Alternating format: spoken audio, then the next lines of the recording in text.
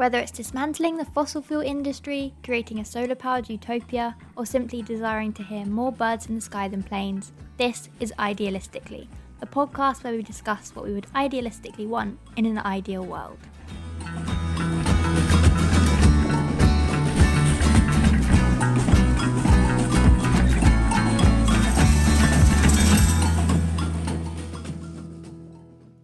Hello everyone, welcome back. I'm going to be honest, it's an interesting task introducing these episodes because I like to do a bit of a check-in. I like to see how things are. And, I'll be prepping, getting ready to edit, and I'll be feeling great because I'll have taken action recently. For example, I took part in a free shop in my local community, and that was really positive and uplifting. I was recently part of a direct action aimed at H&M, which had a local win and was really just... the response to it was mind-blowing. But then the climate crisis does its thing. It has a lot of perseverance, and I feel like I'm back to square one. I feel like I'm struggling to see a good future. I'm frustrated, I'm angry, and it's a real roller coaster of ups and downs. So I'm there with you if you're feeling the same. This episode, though, is probably one of my favourites in terms of the creativity and imagination that came out of it. And it's my first guest that isn't necessarily directly in organising or the climate space or isn't a climate scientist. So perhaps you'll discover someone new and it will bring a really interesting perspective to the conversation. So for the next 40 minutes or so, let's step into this vision of the world, a world that could be better, a world that isn't necessarily even, that impossible to create. It's not that far out of reach if we really want it.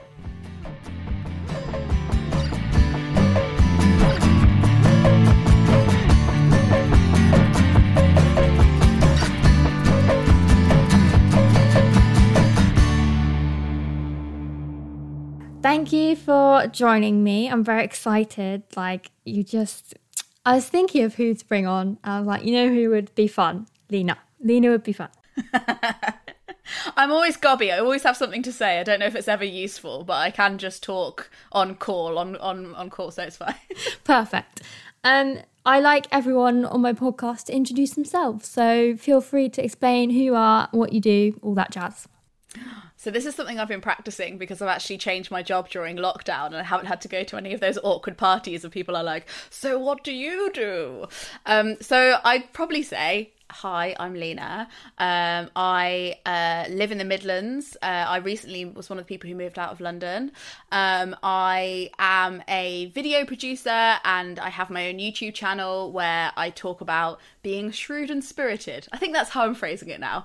And I have a series on my channel called Positive Panic. So I do talk a bit about the climate, but I talk generally about social issues and how that interacts with my life. And I also just do a lot of silly things, but with an awareness of capitalism in the background, if that makes sense. So yeah, I do YouTube and then I also do a bit of podcasting and I'm also a freelance person in the publishing world. Amazing. I feel like every guest that comes on, it's not just I do one thing, it's like I do 700 things because capitalism has broken us all and we have to do everything. the multi-hyphenate by necessity. Yeah, exactly. We'll get back to that positive panic that you mentioned. But I've actually been forgetting to ask most people this question because I sort of just assume the answer will be the same for everyone. Do you currently find it easy or difficult to envision an ideal world? Do you know what? I do find it difficult to envision the steps towards it.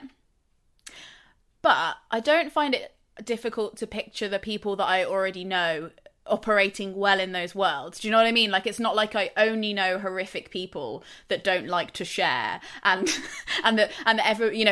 not that I can't imagine that world being here. It's just that it's all of the different complicated steps to getting there feels a little undoable. And mainly that's because I'm not an expert in anything. So I'm assuming lots of experts can picture those very specific steps that would take us into that.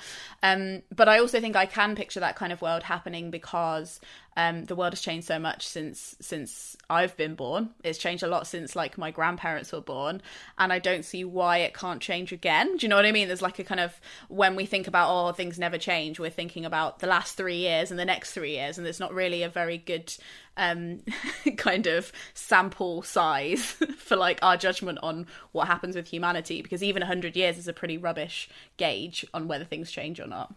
Yeah, that's a good point. I think we need to reflect on that more, like how it feels like a long time, but actually it's very quickly. Like the fact that we have like electric cars now, and like people are trying to go to Mars, like that's all very new, really.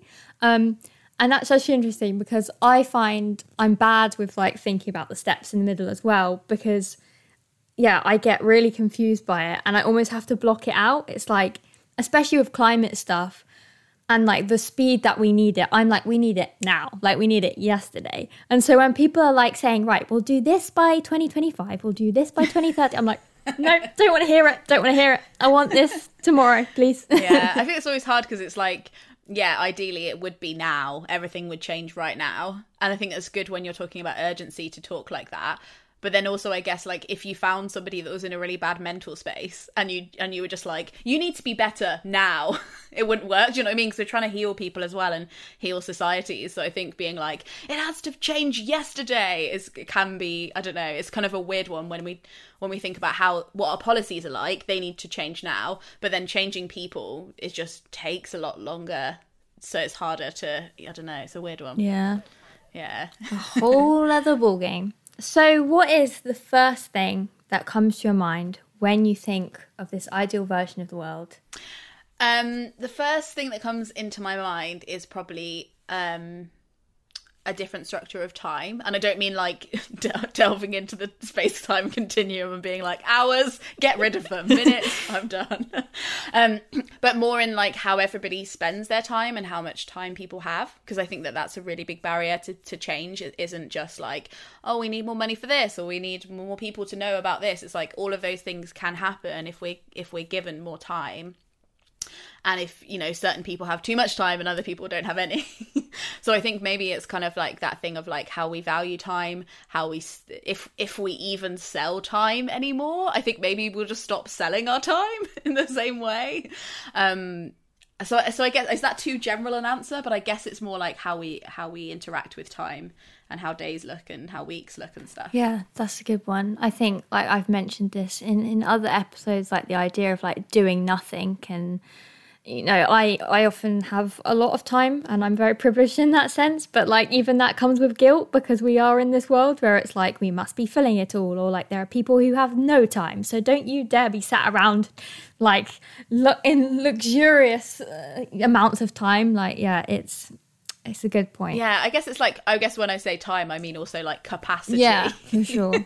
Because I think that some people can have a lot of time and then not a lot of, you know, energy or resources to do stuff with that time. So I guess it's like... Yeah. Oh, gosh. Again, language fails us. I'm like, time. What an awkward word. We need more. That's so true, though. Like, capacity and time, like, they have to go hand in hand. Because, like I say, like, I might have time, but also... there's a global pandemic right now. There's the climate crisis. That is why I have on my autoresponder on my email, which I set during like one of the lockdowns last year. And it says like, I can't handle my emails. There's a climate crisis. There's all this stuff. So please be patient with me. And I haven't turned it off. Yeah, you've just been like, we'll leave that on. It's still going. Still applicable. So, yeah, exactly. I like it. And what would you keep from the current world for your ideal version? So things that I keep, again, like it's one of those things that's like when it's like, oh, can you picture an ideal world? I'm like, wow, in some ways it would be amiss for me not to recognise that I kind of live in an ideal world in some ways in myself. Like I have access to the NHS. I would like to keep that. That sounds great.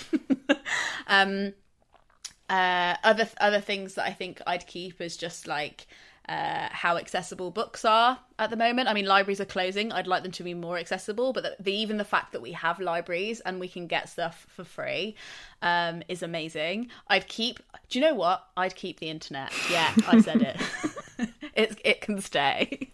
I think that we all probably need a bit more like reflection on how we use it, and there needs to be like more better management around it, and nicer people running it.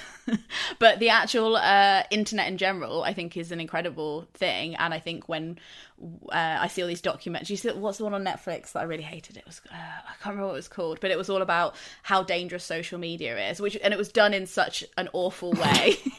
And I was like, I just can't, there's no other word but awful. And it was so disheartening because, you know, I think it's hard for people to envision a world without social media now, but actually I think for a lot of people social media saved their life, and there's a life without social media, or at least a life without the internet, and being able to find forums and connect with people is nightmarish to me now. To not be able to connect with people who don't agree with the government or agree with, you know, different kind of things that aren't in the mainstream media, like it's such an integral part of society, and we won't be able to change things without it. So I think when I see people like going offline, I'm like, yeah, that's cool, that's a personal decision, do that, but don't encourage everyone to do that, because that would be the worst thing. You know, that's what I think anyway. Also, it's like, it's an organizing tool. Like, we wouldn't be able to create the movements in this period of time to get to an ideal version of the world if we didn't have ways to connect. Like, I just gone through a year of doing Zoom meetings for my climate group, and I'm just like, no more Zoom. But also, if we hadn't have had that, I don't know what we would have done.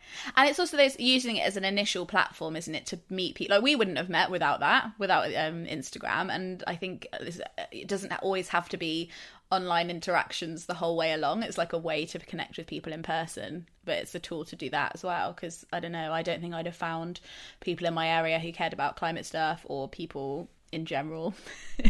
A lot of my friends I've made I've made them on the internet, but they've become real world friends, and I think that's really amazing and important to find your people, because I didn't really feel like I'd found my people where I was born. So it was cool. Yeah, love that. And I'll give a shout out to my best friend, because we met on Tumblr 5 years ago. Oh my god! We live You've been using Tumblr 5 years ago? I know. So it survived longer than I thought. It was for like TV fandom, and yeah, she lives in America, so it's like, I wouldn't have found her without social media. So I love that. That's so nice. I know. I think it's so lovely. I have a friend called Ariel, and because we're both freelancers and we don't have like a team of people, we have a meeting every 2 weeks where we spend like hours on Google Meets, like taking each other seriously and like talking about business stuff and being like, yes, how is your business going? And I'm like, yes, it's going good. And we, you know, talk about the kind of stuff that you'd talk about with a boss, or like, you know, kind of summary of what we're doing and what we're struggling with. And that's the kind of thing. She lives in Canada, and it's like, I would not have done that otherwise if it wasn't for the internet. And she's like a perfect fit for we do very similar things online, so it's a real perfect fit, and I wouldn't have been able to find somebody geographically like that. So it's nice. Yeah, wholesome. And I also love the fact that you mentioned libraries, because I think just the concept of a library really is amazing. Like, you just go in there, you don't have to spend any money. You can just go and sit somewhere. It's like one of the rare places. I suppose like some galleries as well, but libraries, amazing. Such a simple, perfect concept. And there could be more spaces like that. I think in my ideal world, there'd be more spaces where you're allowed to just be in public and not spend money. Oh my God. What a weird thing that we're not allowed to do. Especially in Britain, I feel like if Britain had hotter weather, which it might for the wrong reasons soon, then we'd be able to use parks more and like outdoor spaces. But in Britain, for like 8 or 9 months of the year, I'd say they're unusable.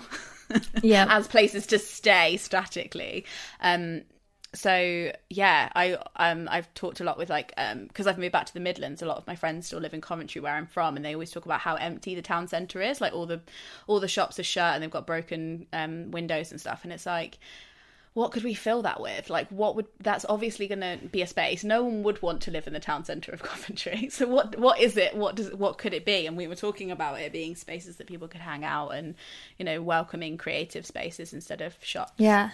There's a project in the work in my town in Cheltenham called Planet Cheltenham. Shout out to everyone who's working on that, which is like this idea of like having almost like hopefully like a physical space which is centered around like climate and social justice. And there'll be like a community fridge, and there'll be like workshops and stuff. And like there are so many empty shops on our high street now. It's like, we could just give it to us, you know, well, yeah.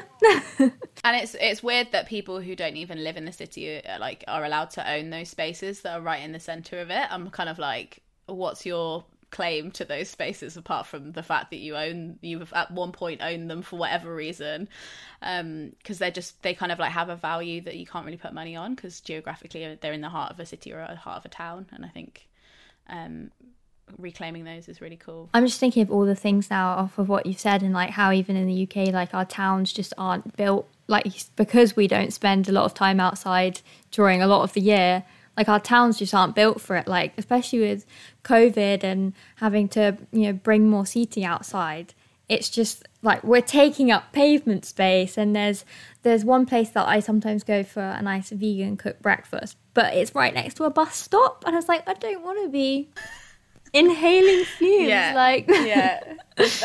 again, I think like COVID shed a light on how few outdoor spaces we have that aren't polluted, and do you know what I mean? Like, 'cause yeah, you're right, a lot of the cafes just put stuff out on the street, and it's like, geez. But I'd like to see that as well, like people, like the centre of towns, like the streets being more shut, or at least obviously kept accessible for people who need them. But we don't need like just general traffic, general taxis going through the city centres. It's just not, it's not necessary, unless it's for some people who do need it.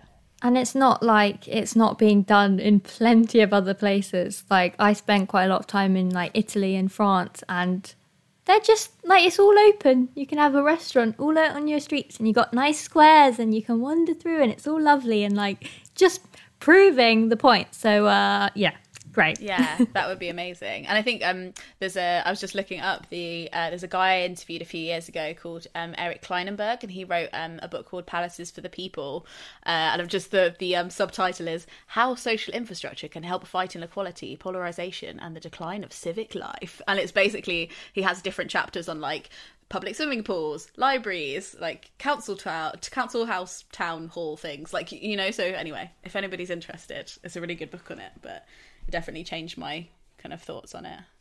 Yeah, we love a book recommendation on this podcast, because I know, I'm sorry, I only speak in book recommendations. It's my love language. No, I love it, and we will get on to more books.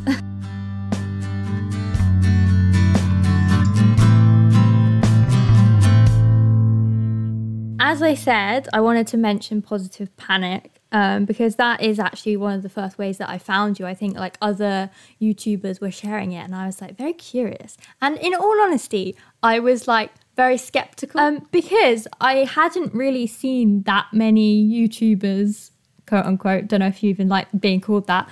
I mean, I upload to YouTube. I deserve it. I've asked for it. I'm on YouTube.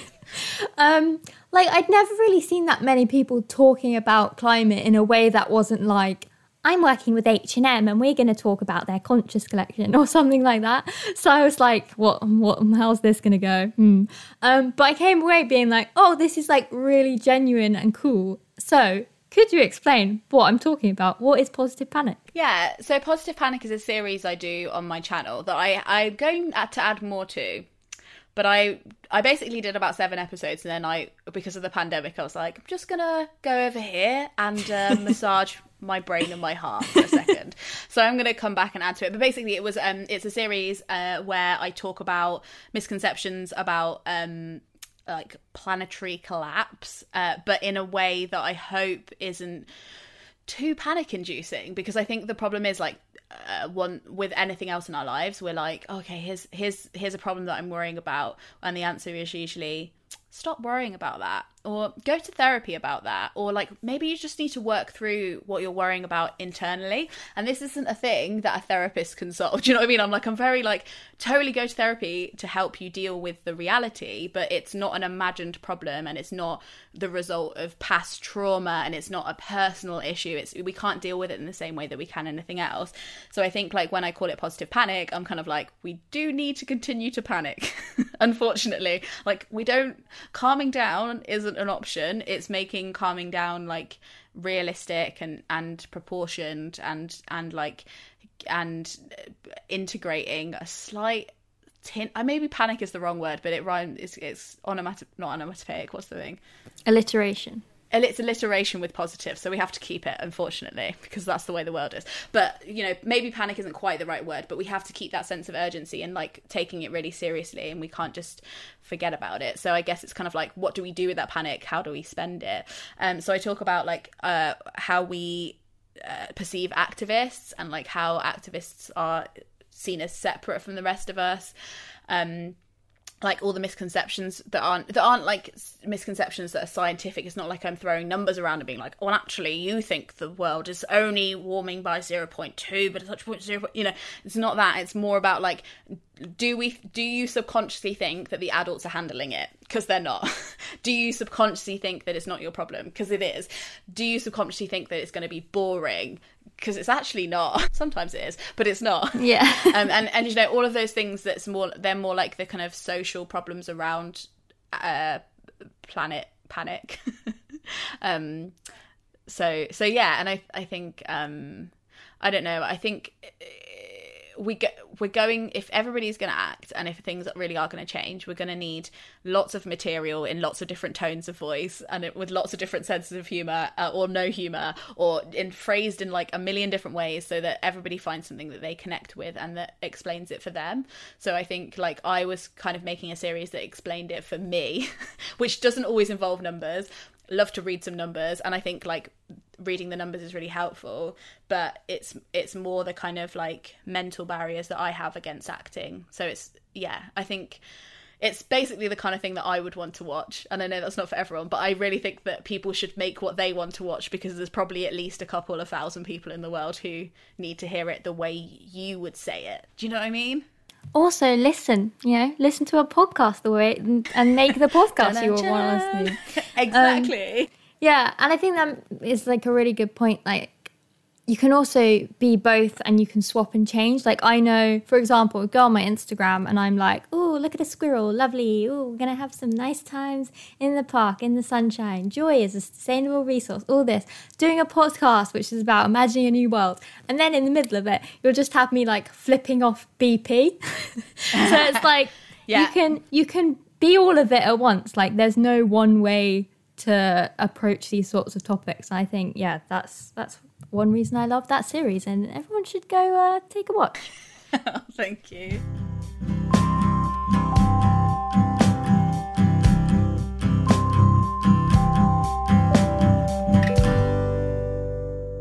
Yeah, I was wondering, like, if you've had any interesting conversations come out of the series, like what has kind of been the general response from people? Yeah, I think a lot of people that have contacted me have been people who, it's not that they haven't heard about the climate crisis. Do you know what I mean? It's like, it's not that they're people who are, they're not climate skeptics, which I wasn't making a video for them, and I think they'd probably need another different kind of video.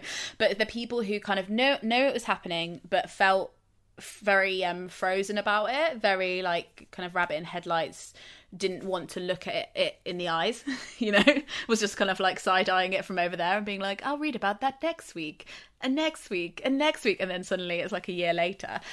So I appreciated people getting in contact about that, and then from my book recommendations being able to read stuff around it without like spiraling. And I think as well, like, I just can't like not joke about something. I just like, you know, that's how we in Britain deal with things. So I think it also helped that I wasn't taking it too seriously, because I think, again, like it all, like, how you process climate panic also comes back to like what you feel about death. If you've recognized how small you are in the world in general already, and like stuff like that, you know, it also comes back to like your feelings about doom in general and how that's going. Because for me, I think I have a bit of a jovial relationship with death, because I'm like, we're all gonna die. This is all fun and games for now, but you know, we're just a speck on the bum of the universe, and it can flick us away at any moment. And I think if people haven't thought like that before, then that can also be a journey, you know, and it's kind of like realizing how lightly we walk on the earth and how unserious our lives are if you zoom out really far and how silly this all is in some ways. And I know it's still really, I still obviously panic and I think it's all really serious, but I'm also like, isn't it hilarious that we exist at all? Like, what are we even doing? We don't have any fur. We have barely any survival skills. We originated from fish. Like, what is happening? I was sat like the other night, just sat in my bed like, oh yeah, why are we here? Like, no one knows, but it's really funny. I'm on this rock making a podcast. Weirdly, this isn't even the first time I've made this analogy whilst recording with someone. Oh really?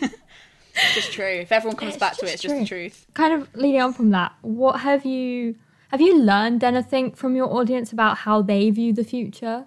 Like, has learning that, you know, a lot of them are kind of in that, like you said, like deer in the headlights kind of mindset, like, has that helped? Yeah, definitely. I think so.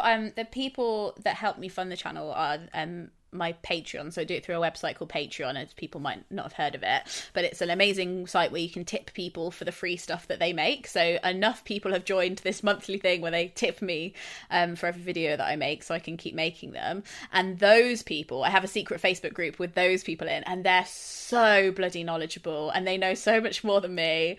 And it's always really useful because a lot of them are, you know, they have studied climate science or they're working in like social change in some way or in politics. And they know, I don't know why they watch me because they know so much more than me, but maybe I just say it in a silly way and it makes them laugh.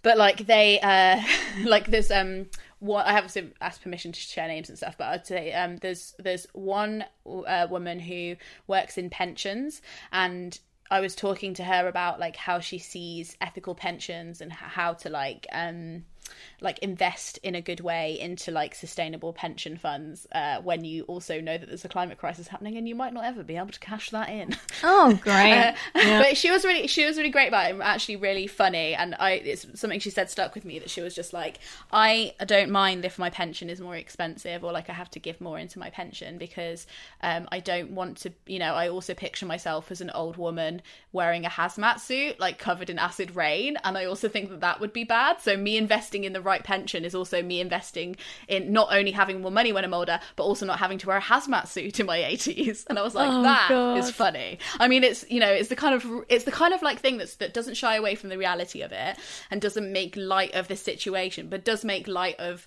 our conflicts when we make an ethical choice or if we try and make a sustainable choice. Like, how funny it is that we have trouble picking between those things. Because I'm like, I want to set up a pension because I don't have one at the moment. And I'm like, oh, but I need to get the best deal for me. And I'm reading all these blogs. And then what she said, I was like, you're right. It's also conceptually what you're investing in, not only like what you're investing in yourself. And I think a lot of them have taught me how to see the world in a less individualistic way. And like your choices don't exist in a vacuum.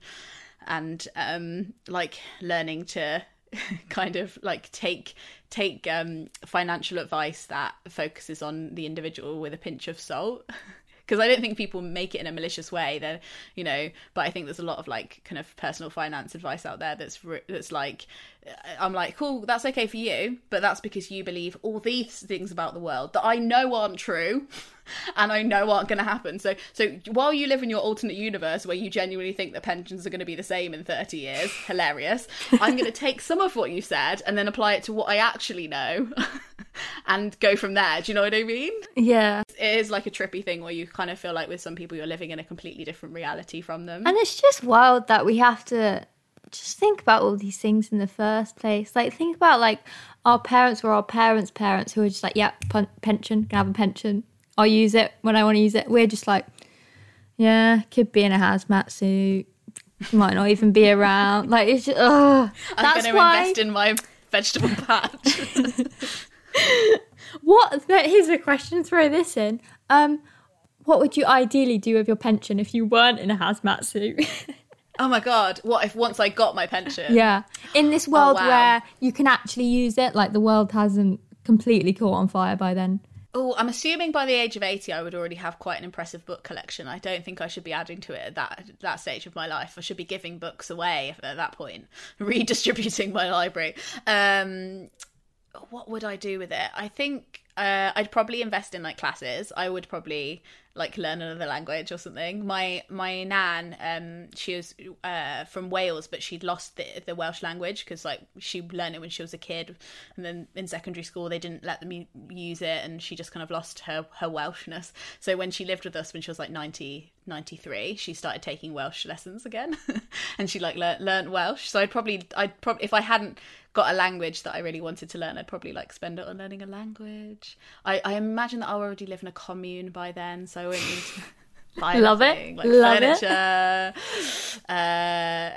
Yeah, I don't know. That's a really good question. Maybe I'd commission something really cool, like a big mural or something, or something that would outlast me, you know. Aww. A really good bench. Like, there's not enough good benches out there.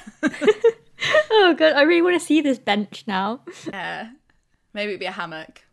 I'll work on it. I've got time. I've got time to work it out. Yeah, fingers crossed. Fingers crossed, you've got time.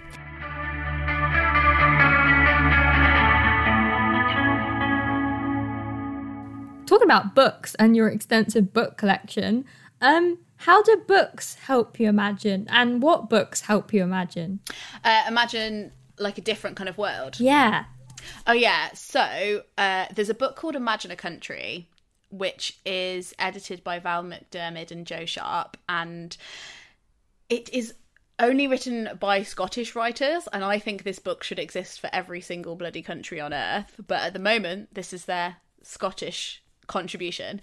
So it's like loads of famous Scottish people and also just key Scottish people you might not have heard of that are like climate scientists that are Scottish, and you know, people that are experts in economics and poverty, and they've all written like tiny two sides of like pages of like essays about like what they would envision their country looking like in the future. And so sometimes it's poetry or drawings, but sometimes it's really like clear, concise policy changes. They're like, if we just change this is how we get, or this is how we end homelessness in Scotland, and this is how much it would cost, and here's, if we do this now, this is the date that it will be possible by. Do you know what I mean? And stuff like that. It's a really good essay collection, and it also just gives you like a few like insights into how the rest of the world does it, because they use other countries as examples that are similar sizes to Scotland, and they're like, right, if this country can do it, then Scotland can do it. Here's how it works in their country. I'd change it in these ways.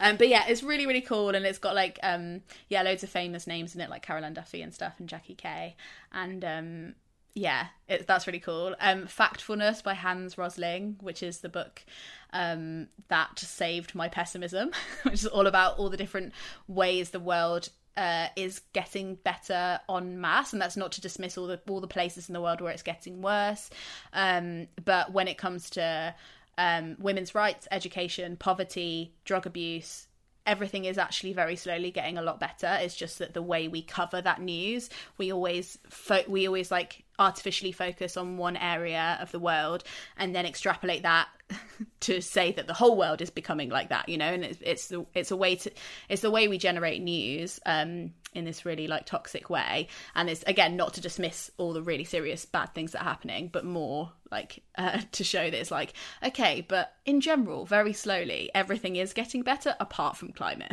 And that's the one thing that they're like, it's like, we have actually bossed most things as the humankind. We are slowly working it out.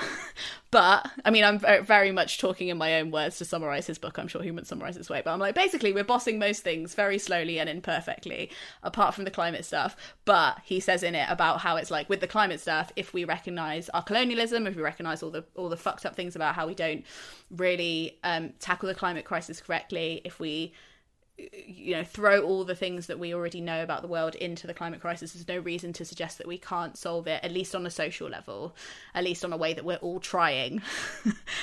So yeah, that's really good. And then also at the moment I'm reading a book called Pleasure Activism by Adrienne May Brown, and that's like, the subtitle is The Politics of Feeling Good.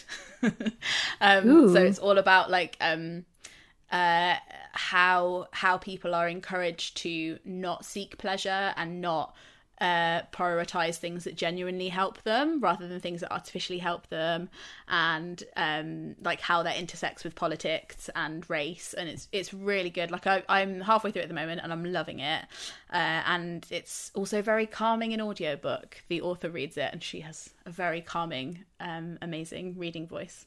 So yeah, they're my ones that I'm like, they help me imagine like the reality of what's here now. They sound amazing, especially the Imagine a Country book. Like that sounds like perfect. Like if you're listening to this podcast, then that book should hopefully be one for you too. Like I think I need to go and buy that. That sounds so Not good. just for the Scottish. I feel like it got a lot of publicity in Scotland because obviously it's written by Scottish people. But I'm like, everyone should read that book.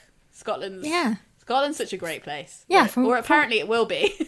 From what I know, Scotland sounds great. So yeah, we should just all move to Scotland, maybe. I don't know if they'd like that. They might take us in. They might be like, get fucked, get back over there. Sorry, I don't know if you're swearing on this podcast. I just swore. Yeah, I mean, the world's fucked up. You got to say it. Yeah, I mean, that's the thing. There's no other word, unfortunately. Yeah, there we go.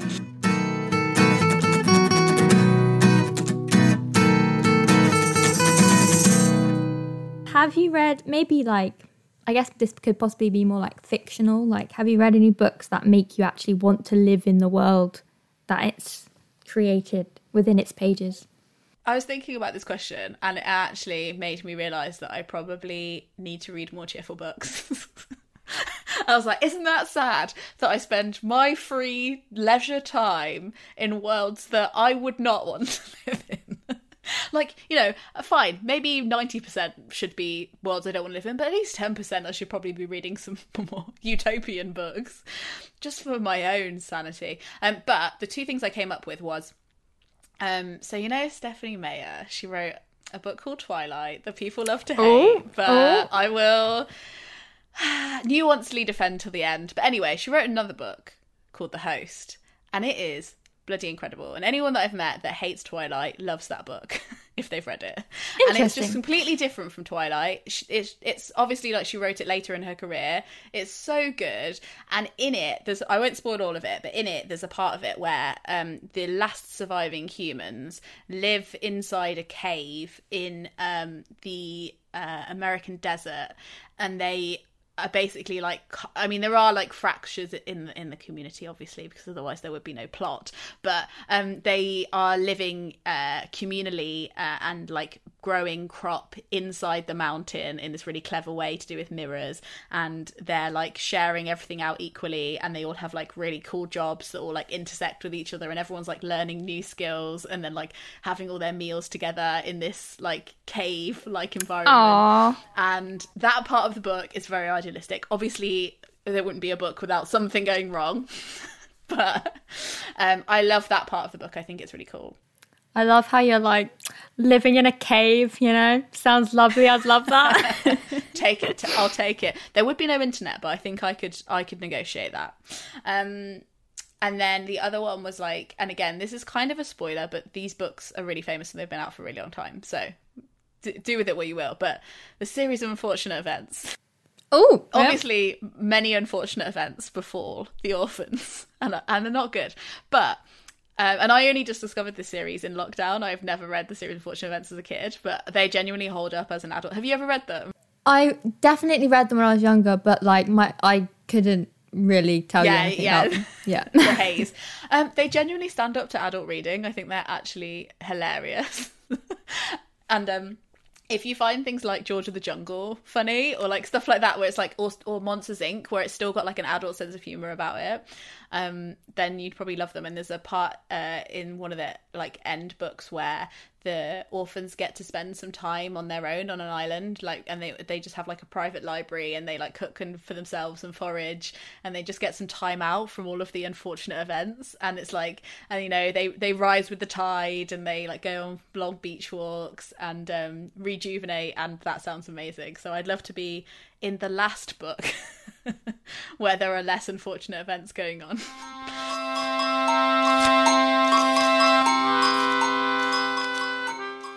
So this is one of my last questions, is one of my favourites. But I'm going to have to slightly tweak it for you, because you kind of have done this before within your Positive Planet series, which is thinking up kind of inventions and new ideas and stuff. And in your video, you kind of mentioned like everyone having basic NHS training so that we can all help each other during things like pandemics, or having like a universal basic income so we can have like one day where we can go out and learn and be more knowledgeable and all that stuff. It was a lovely video. That's the sort of content we need to start imagining things. But have you had any new ideas lately? What's something that you would invent now? See, I kind of like have still been thinking about that whole like having a day off thing. That's something that's been preoccupying my mind. But I was thinking it could be something, because before it was like, oh, you could just go and learn something new. But now I'm thinking, wouldn't it be even funner and more, and maybe we should always push our ideals a bit further to be like, but what if it was even better? I'm like, what if it was something that was like, it couldn't be profitable? So you had to make something, you could do any kind of project, solo or in a group, and you could make whatever you wanted or invent whatever you wanted, but it can't make money. It has to be like completely like financially unviable. Or at least, you know, it either has to lose money or like it just can't profit. And like, what would you make? Losing money, like this podcast. Yeah. Yeah, I mean, all the best things lose money, so I think you're on to winner.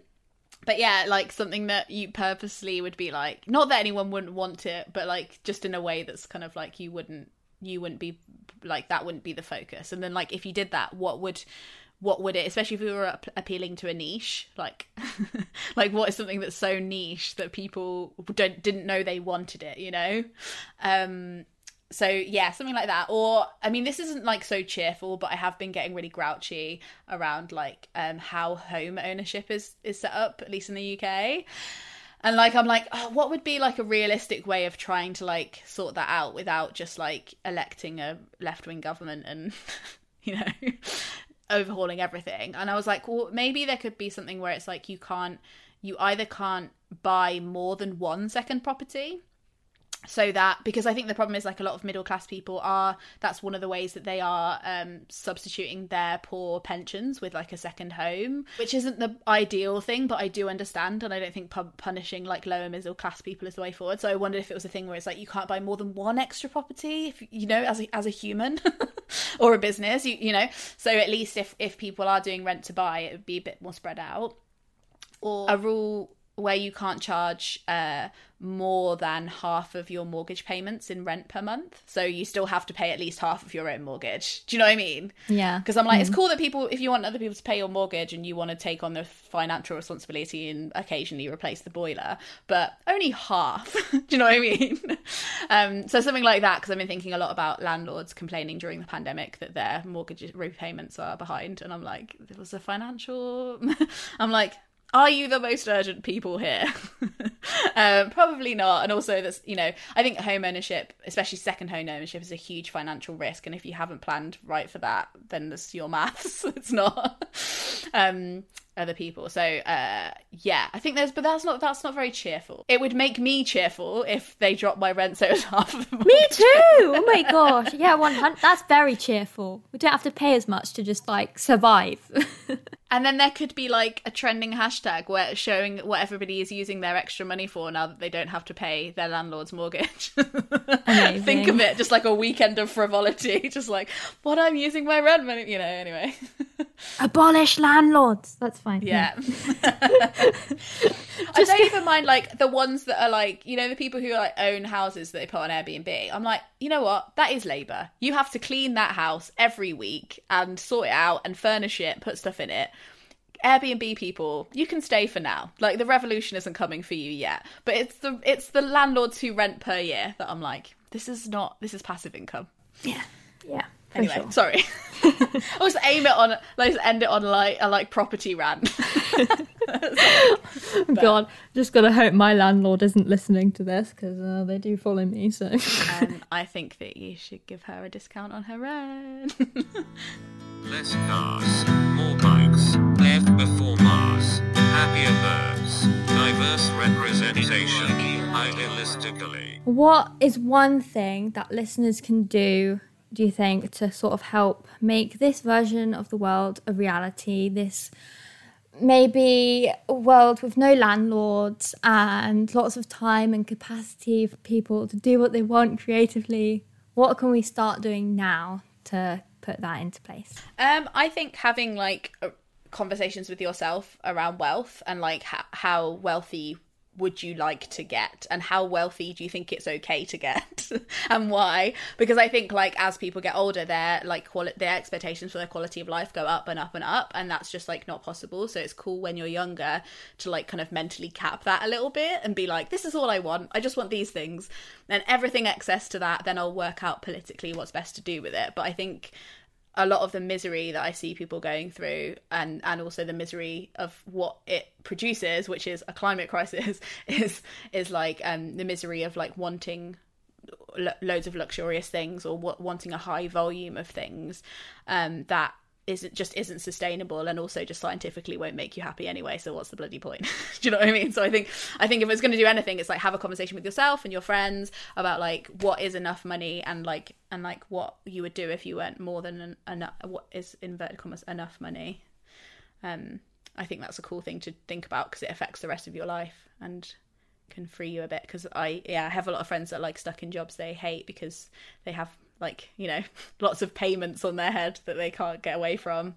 So I think, you know, there's a really cool article about having a fuck off budget where like, have you seen I think this? I've heard of this, yeah. Yeah, it's like a woman who wrote an article about how she's like, everyone should have a fuck off budget, where it's like about 3 months worth of rent and expenses, so that you're not comfortable with something, or something else, you know, maybe your company's doing something immoral to do with the climate, you're able to walk away. So like that, I think of just being like having like a little bit of leeway that you can save, and even if it takes you a long time to save, like having something that means that you still get to keep your humanity.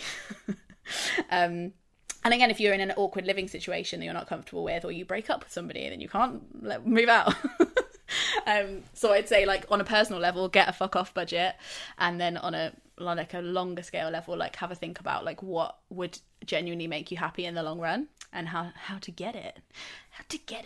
Good advice there. And I think like often like what we think we want is often actually not what we really want. It's what like society and culture has made us think we want. So if you are able to take that time to think about it, then I think it can lead to good things and growth and learning more about yourself.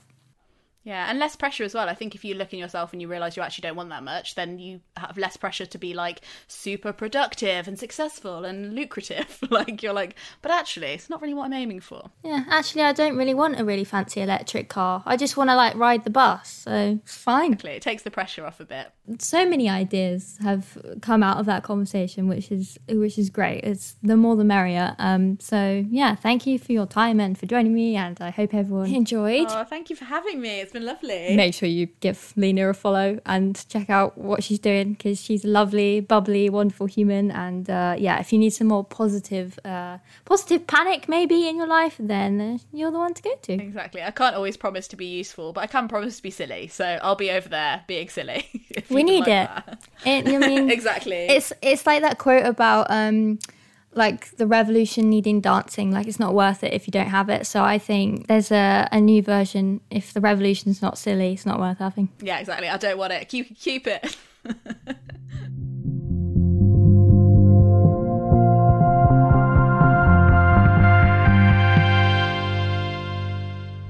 As always, if you enjoyed this episode and want to follow the podcast elsewhere, then you can find it on Instagram at idealisticallypod and on Twitter at idealisticallyp. You can find me at Tolmeia, which is spelled Tolmeia. And all the information, book recommendations, everything else you could ever possibly want will be in the description to the episode.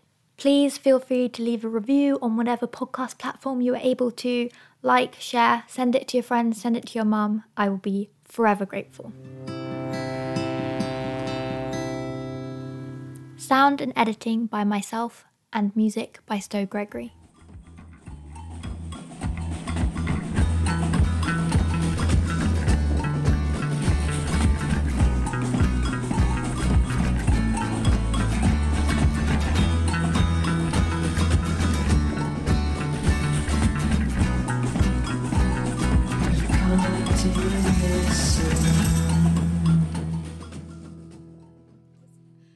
say that right? Skeptical. Yeah. What? That's a weird word. It is. Don't say it too many times, it'll start becoming a word. There's a lot of words like that.